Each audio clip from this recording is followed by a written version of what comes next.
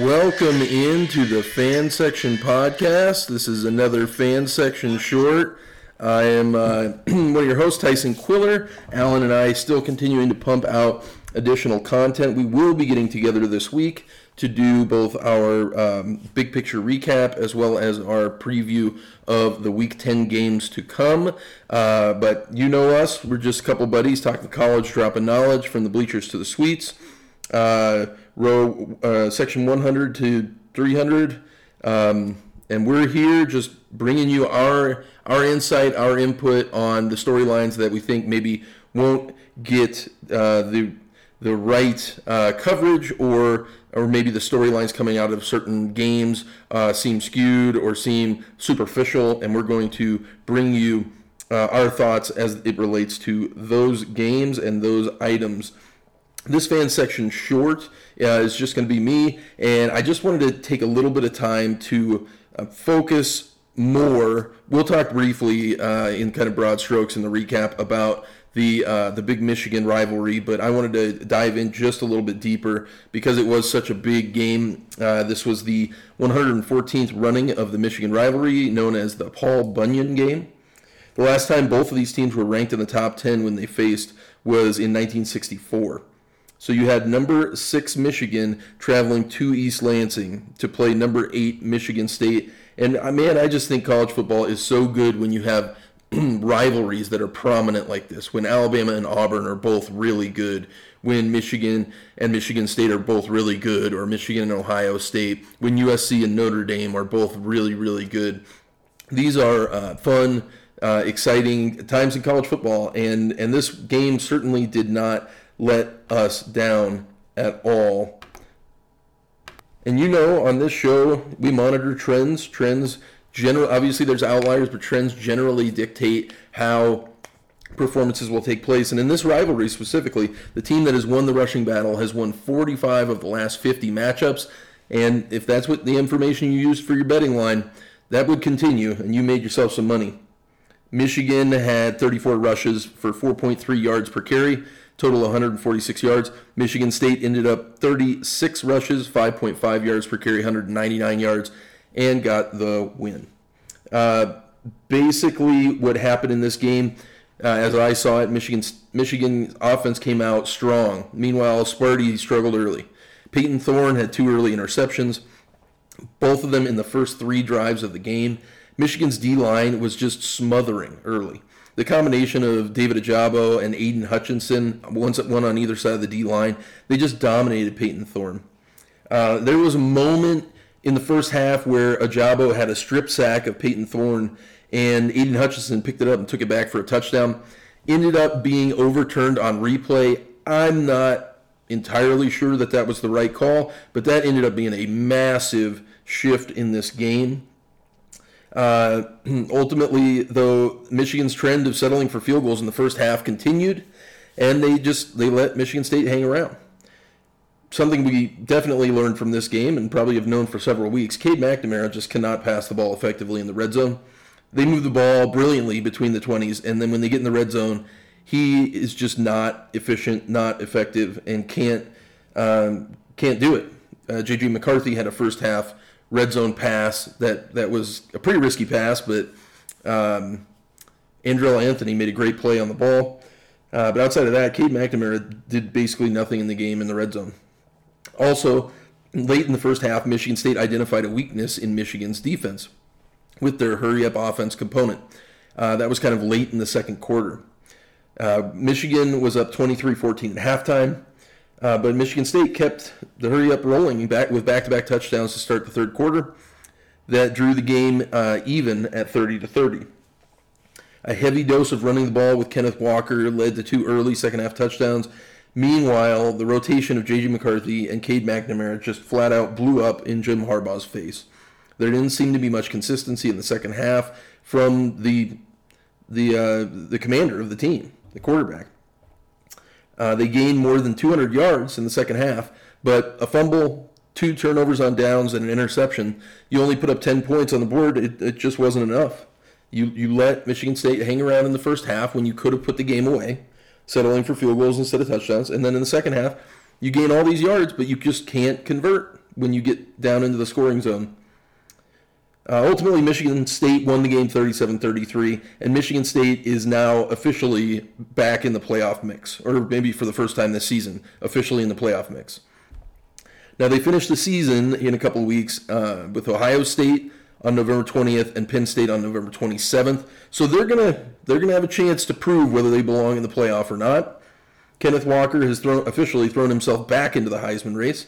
This was a week after it appeared that non-quarterbacks had kind of fallen by the wayside. Kenneth Walker coming off of an 84-yard performance against Indiana and then a bye week. Walker, so in this game, Michigan State had only given up 3 rushing touchdowns all season coming into this game. And Walker by himself had 5 in this game. That's the first time a running back has had 5 or more touchdowns against a top 10 team since, you guessed it, 2001, Chris Brown, 6 touchdowns as Colorado beat down number 1 Nebraska 62-36 at Folsom Field. Walker has currently the second most rushing yards in the country and the third most rushing touchdowns in the country. I think he's a real contender now, again, for the Heisman.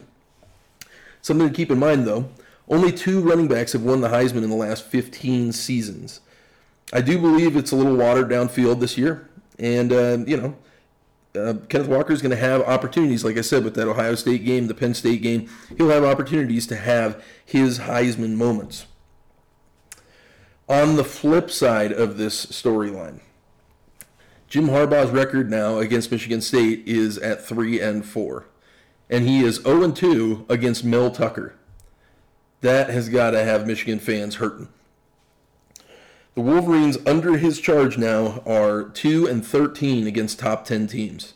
There are 6, count them, 6 coaches in the Big Ten with a better record at their school against a top 10 opponent than Harbaugh. And their names are Ryan Day, James Franklin, Paul Christ, Kirk Ferentz, P.J. Fleck at Minnesota, and the aforementioned Mel Tucker at Michigan State. I know it sounds crazy, but I think Harbaugh is definitely back in the conversation and being on the hot seat. After Indiana next week, they finish at Penn State, at a much improved Maryland team, and against Ohio State at home. If he loses those 3 games, those last 3, and Michigan finishes 8-4, I think he's gone. I mean, I don't think there's a question about that. If they beat Maryland, lose to Penn State and Ohio State, finish 9-3, he might be gone as well. Harbaugh is in his 7th season, and he has a record of 56-23. That's an average of 9-4 each season. I think there's a comparison to be aware of. Nebraska fired Bo Pelini in 2014 with basically the same average record, 9-4 each year. They have had an average record of 5-7 since then. And they've gone through 2 coaches now and potentially are about to fire their current coach. So that'll be something interesting to keep in mind. Just a fantastic, phenomenal, really fun game. A lot of back and forth, a lot of, especially in the second half, just blows and counter blows from these teams. I think they're both very good teams. I think these could very, very much be the second and third best teams in the Big Ten. Maybe Michigan State is better than Ohio State. We will see. I've been talking for several weeks now about how they've won so many games so close. I think this is now maybe their 5th win this year by less than a touchdown, and that's including an overtime win over a bad Nebraska team by only 3. But, there's something to be said for a team that just finds a way to win those close games. So, we'll find out when Michigan State plays Ohio State later in the season. Speaking of the coaching carousel, news is out. As of Sunday, Gary Patterson is officially out as the head coach of the TCU Horned Frogs after a 21-year stint as head coach in Fort Worth. Gary Patterson, we talked about Texas Tech last week and their firing of Matt Wells and how they were going to be competing in the market against the likes of USC and LSU, and what likelihood did they think they would have of pulling a good coach? I mean, you're looking at maybe the 3rd or the 4th best coach on the market. Well, now there's an even better position available in their own state in Fort Worth at TCU. This news comes after TCU had a really poor performance on offense and lost to kind of a middle of the road, maybe a little bit better than middle of the road Kansas State team on the road, 12-31. This is now the 5th FBS head coach fired this season, the most in any season before November in the last decade. So, a lot of these programs stood by their coaches last year through COVID. The standard has changed now. If you're not cutting it, we're going to cut you.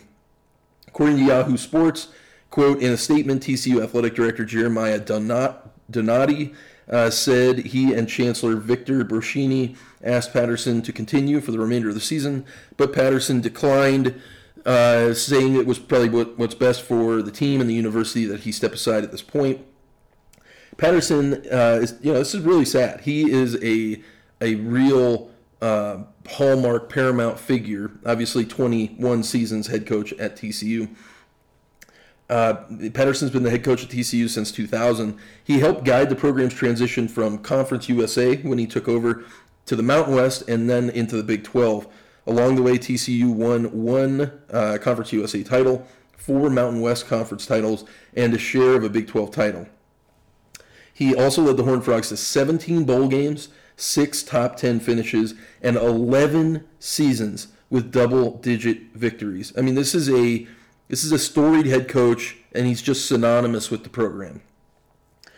But since his last double-digit victory season in 2017, when they went 11-3, they've gone 7-6, 5-7 in 2019. Last year, a small improvement, 6-4 in the COVID season. But this year, 2021, they're off to a 3-5 start. Only 2 wins against Division I opponents.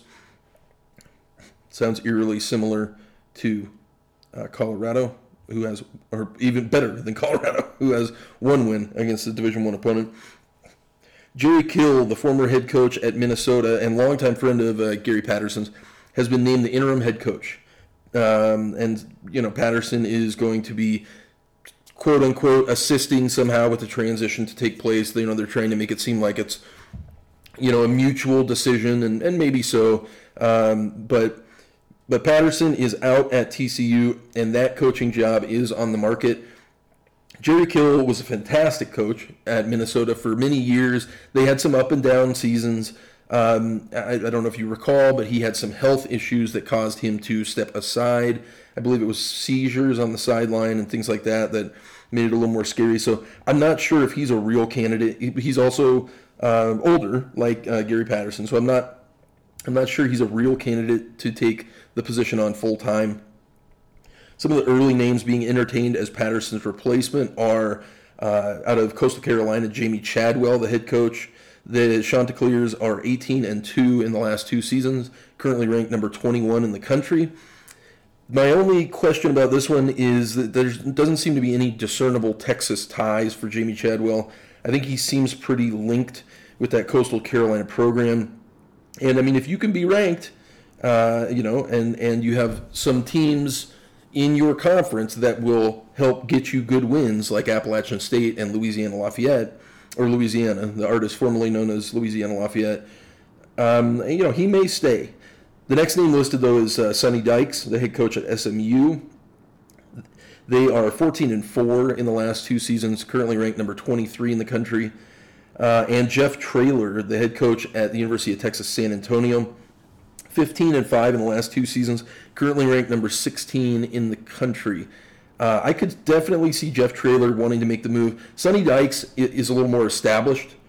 He coached prior at Louisiana Tech. He's got more consistency on his resume. Also, something to keep in mind, by the way, the University of Texas San Antonio, this year, undefeated, only one of 6 remaining unbeaten teams in the country right now. So Jeff Traylor, I think you guys all know I've been very high on Texas San Antonio this year. They continue to impress.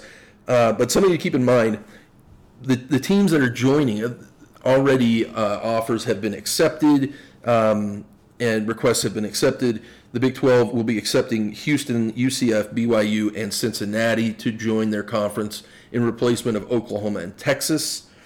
So of note, you might notice Coastal Carolina, SMU, and Texas San Antonio are not in that group joining the Big 12. This would definitely be a program step up for any of those three. So we'll sort of see how that plays out. I like all of the names being entertained. I do think TCU will get the guy that they're looking for before Texas Tech does. So and you know, Matt Wells is on the market and he's a good coach. So you know, maybe if one of these guys, say Jeff Traylor from Texas San Antonio goes to TCU, maybe you see Matt Wells get the Texas San Antonio job. It kind of works like a carousel like that sometimes. So that'll be interesting to see. Most of the names I've seen tossed around as far as replacing Matt Wells at the Texas Tech program have been coordinators. Baylor's offensive coordinator, you know, some other coordinators from within the Big 12 footprint and the American Conference footprint. And that right there tells you that their expectations are lower than that of TCU, where they have actual head coaches at, you know, granted mid-major programs, but they are performing exceedingly well and they're interested. I want to finish up this fan section shorts with a couple of notes on the Colorado loss at Oregon this past weekend. You know, just first and foremost, Colorado as a team played their absolute worst first quarter of the season as a team, comprehensively, on both sides of the ball. The offense, back-to-back punts, and only 18 total yards in the first half. And you pair that with an anemic defensive performance where Colorado didn't stop Oregon a single time. Colorado was down 21-0 just 2 minutes into the second quarter. That is just a devastating mountain to overcome. There was, in this time, too, there was just a flat-out disappointing lack of discipline on both sides of the ball. Early 5 penalties in the first quarter. You know, just a really atrocious start by all units and all parties involved. Now, with that being said, Colorado's offense from that point pretty much forward played well. Much, much improved. Starting in the second quarter, I do need to give offensive coordinator Darren Cheverini some props for the first time this season. Just keep that in mind. Props, yes, but for the first time this season, we finally saw some fundamental adjustments in the play calling. We started seeing some quick swing passes, some bubble screens, and end arounds, getting the ball out of Brendan Lewis's hands quickly and getting the ball in our athletes' hands out in space. With, you know, the play calling clearly, you need to get these players outside of the hash marks in space with a chance to make some plays. And that's what they did after the first quarter. This has never been in question. Alex Fontenot almost rushed for 2,000 yards 2 years ago. Jarek Broussard was the Pac-12 Offensive Player of the Year last year. We have seen the talent from Dimitri Stanley and now Brendan Rice. Just get them the ball. Like, this has been my mantra for the entire season. I did also see, finally, some sets with both Broussard and Fontenot in the backfield, and that is a promising look. You know, it gives Lewis a couple of options, but he doesn't have too much to diagnose, and you have two athletes back there who can make great plays. I was so relieved to finally see some life in the offense. Consistency builds confidence, especially in a young quarterback. I saw Brendan Lewis throw a pass early in the second quarter that I thought he would never throw. Okay, his thing has been timid. He's so petrified of throwing an interception. He will never take a chance. That has been a big part of why we've struggled on offense. On this play, Oregon was in man coverage, and Brendan Rice was blanketed by his man. But Lewis lobbed up a pass, took a chance, finally took a chance to trust the athlete to make a play. And Rice just did that. He went up, he took the ball away. I believe it was like maybe a 33-yard completion. Ultimately, Lewis and Rice connected in the game 4 times for passes beyond 20 yards. It was truly a revelation to see. I'm very, very encouraged by seeing that confidence. Now, we did see some of that confidence in the second half of the Cal game, or in the second half of the Arizona game, and then it pretty much disappeared against Cal. You have to carry that over now to the next game. And you have Oregon State next. That's not a tremendous defense. You'll have some chances. Come into the game with confidence. You have playmakers. Let's go. One last note on the offense. Colorado scored 0 points in the first and third quarter and had a grand total of 38 yards and 4 punts. they cannot be taking so long to get the engine running at the start of each half. You should come in with a game plan. The first drive of the game should be diagnosed. It shouldn't take much adjustment, you know what I'm saying? Like, that should be one of your more successful drives. And then coming out of half, you just made adjustments to what you've seen on the field from their defense. Your first drive out of the second half should be one of your more successful drives. This is now the second game in a row that we've seen this troubling trend. So, in short, props to Brendan Lewis for sure on a much more consistent performance. Props to Darren Cheverini, the offensive coordinator, for finally making adjustments to put his offense in a position to succeed.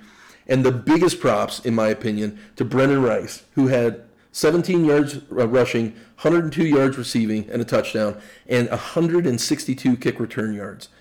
This kid is a stud, and he's just a freshman. This is another reason why I've been harping on the offense so much.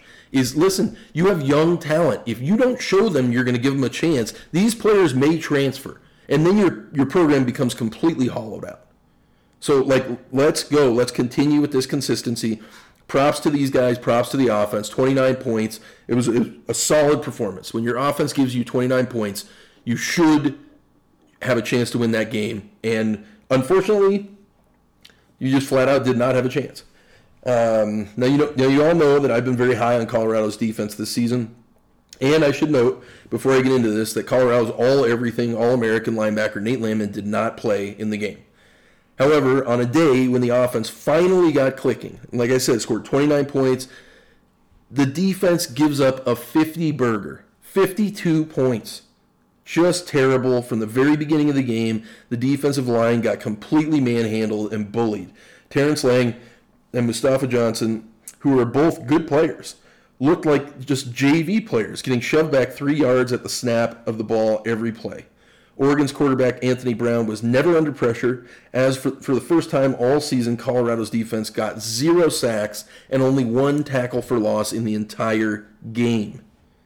Okay, now part of this obviously was because of Oregon's strategy. Now, the Oregon offensive line dominating our defensive line. That's not strategy. That's just pure execution, and our defensive line just got owned. But Oregon began by spreading out the defense with quick outs, swing plays, kind of similar to what Colorado's offense was doing. This caused the Buffs to counter by moving to a too-high safety look and some nickel packages, which spreads the defense out. To which Oregon responded by changing to more zone reads and inside plays. Robert Barnes replaced Landman at middle linebacker, the transfer, and was just in way over his head. There's the differentiation between how quickly Landman, I think this is his strongest talent and what will make him successful in the NFL, is not that Landman's the strongest, the fastest, whatever. He's certainly a physical specimen, but he diagnoses plays so quickly that he fills the gap before the running back gets there. He can see where the quarterback's looking and float his coverage that direction, to create pass deflections or close off potential passing routes. Robert Barnes just doesn't, he's not at that level. And so he just seemed like he was in way over his head. Basically, every run up the middle made it to the second level, and our linebackers were often out of place, reading the wrong gap or rotating in coverage away from the play. Ultimately, Oregon ran for 256 yards and 4 touchdowns against the Buffs and passed for 312 yards and another 3 touchdowns through the air. Just anemic, terrible defense. This was a really, really bad look for defensive coordinator Chris Wilson, whose unit looked off balance and confused all day. Oregon's offensive coordinator Joe Moorhead just flat out coached Chris Wilson in this game, and there's no excuse for it. There's just no excuse for it. They may deflect and say, well, Landman didn't play. Landman is not the difference between a 50 burger. I mean, are you kidding me? 50 points. I mean, that's a really, really bad defense.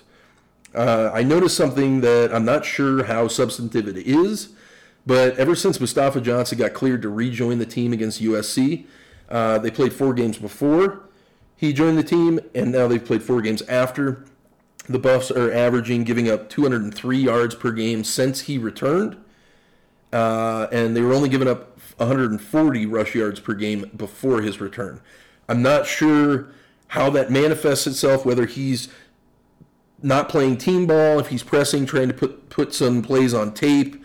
He had to get this clearance to come back and play because he put his name in for the NFL and did not get any offers. So maybe I don't know exactly how that manifests itself, but I think that is an important data point to be aware of. And then in addition, a very troubling trend continued as well. Like I mentioned, that the offense in the last 2 games hasn't scored a single point in the first or third quarter. Well, the trend on the defense, in my opinion, is even more troubling. They have not stopped a single drive in the first or third quarter in the last 2 games. And like you could say, well, hey, Oregon, they're really good. Cal is not. And you did that against Cal. Okay? This is just flat out demoralizing to a team that is finally getting some production out of their offense. But to start the game with a mountain to climb, being down 21-0, it's just flat out unacceptable out of the defense. The Buffalo defense ultimately on the game only stopped Oregon's offense on 1 series, and that was an interception. It's not like they held them to a punt. It was like just a fluke play.